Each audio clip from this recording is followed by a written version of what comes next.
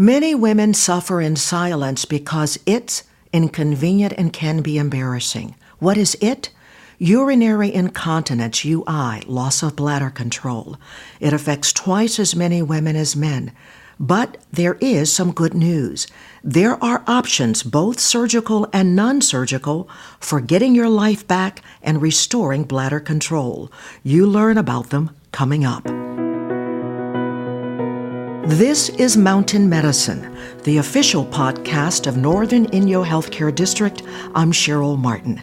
With me to discuss female incontinence and what can be done about it is Dr. Janine Arendal, an OBGYN with NIHD's Rural Health Women's Clinic. Dr. Arendal, so glad you're on to discuss this condition that's common among women. Thank you. It's good to be here. What causes urinary incontinence, loss of bladder control? Well, the way that our bottom is supposed to function has a lot to do with the bony anatomy, the muscular anatomy, and some of the support ligaments of the pelvis. And although the bony anatomy doesn't change very much over our lifespan, the muscular part of the pelvis and the ligaments all can change with previous pregnancies, with age, with anything that increases pressure into that area, like obesity or chronic constipation. So when those areas are under a lot of strain or pressure through those things, they can weaken over time. And that's why issues with incontinence and pelvic support worsen over our lifespan. So does that also explain why we see more women with this condition than men because of pregnancy and childbirth and menopause? Yes, for sure. Pregnancy and previous vaginal delivery are one of the biggest risk factors. What are some of the symptoms of UI? So generally, this is something that can start off pretty slow and gradually progress over time. It's not unusual for women who have recently had a baby in the last 6 months to come into the doctor's office, and just because of the proximity to delivery, they're still having some incomplete healing of their pelvis. And so they might mention that they're having a little bit of leakage with coughing or sneezing. And then most of the time, these things will get much better 6 to 8 months after delivery. By that time, the healing from delivery is done. So any leakage of urine that people might still have is something that's likely to stay with them and that will continue to kind of worsen over time. There are things that we can do that can help with that. And so a lot of times when these women are starting to have mild symptoms after delivery, we recommend things like pelvic floor strengthening. A lot of times people have heard of Kegel exercises, and so we would encourage that. If there has been damage to the ligaments, or we could talk about torn ligaments during delivery, those are things that aren't going to necessarily get better with Kegels. And so if it's been more than 6 to 8 months after a delivery and there's still some symptoms of urinary leakage, then that's a good time to seek out some attention. So what if you are an older woman and you start noticing the leakage? So if you are having any leakage symptoms, it's a good idea to go in and get investigated. I think sometimes people are very nervous that either resources aren't available or resources are going to be very embarrassing or expensive. And so really the first thing is to come into your doctor's office and kind of talk about the type of leakage or when you're having leakage. Sometimes treatment is as simple as just doing a urine culture. Sometimes women will have urinary leakage just because there's an ongoing chronic urinary tract infection that can be treated so easily with something like just antibiotics. Discuss, doctor, you've already mentioned a couple of non-surgical. What are the other treatment options, non-surgical and surgical? Real quickly, I just want to break down, there's different camps of incontinence. One is one that people are very familiar with, especially we're talking about after babies and those kind of things where you might be trying to go running or jump roping, coughing, sneezing, or laughing. There's this increase of stress into that area of the pelvis, and it causes a little bit of leakage at that time. That is called stress urinary incontinence. The other type of leakage that is really common is when women have a full bladder and they're trying to get to the bathroom, but If they can't get there fast enough, they'll notice leakage along the way. And that is typically known as the overactive bladder syndrome, or people see commercials and it's the gotta go, gotta go, gotta go. So with overactive bladder, that's generally thought of as a spasm of the bladder muscle. So if you think bladder as like a giant balloon that's supposed to just fill up and allow itself to be filled up and then give you a signal that you need to go to the bathroom, and then it waits until you sit on the toilet to start emptying itself. That's the way the bladder should function. But with overactive bladder, something is making the bladder a little bit more likely to spasm as it gets full. And so for treatment of that specific issue, most of our treatments are either re-bladder training or behavioral therapy, or using medications to help relax the bladder in that situation so it's not spasming and not wanting to empty before you're sitting on the toilet. So for overactive bladder, having leakage on the way to the toilet when your bladder is full, generally that can be pelvic muscle strengthening, behavioral therapy or retraining the bladder, and then also medications that can help with bladder spasms. For the other type of urinary incontinence, which is stress incontinence, where you're leaking if you have a little bit of coughing, sneezing, laughing, for that, we're mostly going back to that idea of pelvic support. How can we get better support in the pelvis to really counteract that stress that's happening? And so that is generally with pelvic muscle strengthening, like Kegel exercises. We often send women to physical therapy because Kegel exercises, although most women have an idea of what that is in their head, doing them properly is so important to getting good results. So pelvic floor physical therapy and Kegel exercises to recreate or correct the pelvis support would be, we can use things like pessaries. Pessaries are something that not all women can conceptualize.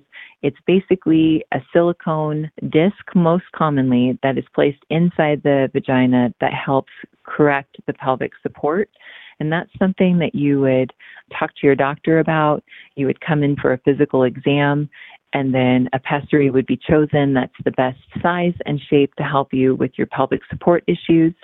So a pessary is one option. And then the final option is surgical correction of prolapse. And that's something, all of these things are things that we do here at Northern Inyo Hospital. There are additional layers of therapy and support if these things are not what the patient is interested in, or if we've tried these things and they haven't sufficiently helped with the incontinence. There are specialists outside of our community that sometimes are consulted or can be helpful in other treatment options as well. So how do you determine, you've covered a little bit of this, which one is best? Do you sort of start on the low spectrum and then move your way up when dealing with patients? I definitely always just talk to the patient. It's my goal to usually start with the least invasive, least expensive therapies, because sometimes that's all that's required. But as those things are tried and we haven't reached the level of correction that we're looking for, then we kind of go up the ladder. So we talked about an evaluation with a urine culture, making sure that there's not an infection going on that could be easily treated. We're looking at the support of the pelvis with the exam, and then we're talking to the patient. Sometimes my patients want to skip step 2, step 3. They don't want a pessary. They don't want physical therapy. They've been dealing with this long enough that they just want to go directly to surgical correction, something that they don't have to continue to maintain like physical therapy or maintain like a pessary. And so we just listen to the patients. If the patient isn't sure what they want to do, I like to just go one step at a time, like you're going up that ladder, again, from the least expensive, least invasive treatments to something that might be a little bit more helpful if they haven't reached that level of correction yet. Now, is surgery available at any age? Well, definitely people's age and their functional status and their health is going to be important when discussing surgery. I have some 80-year-olds in my practice that are amazingly healthy and would be able to undergo surgery without problems. Sometimes the type of surgery or the length of surgery that we choose might be different based on somebody's age and other health conditions. But in general, we just want to make sure that we get the right treatment for the right person, and we keep all of those things in mind, how well they would tolerate surgery.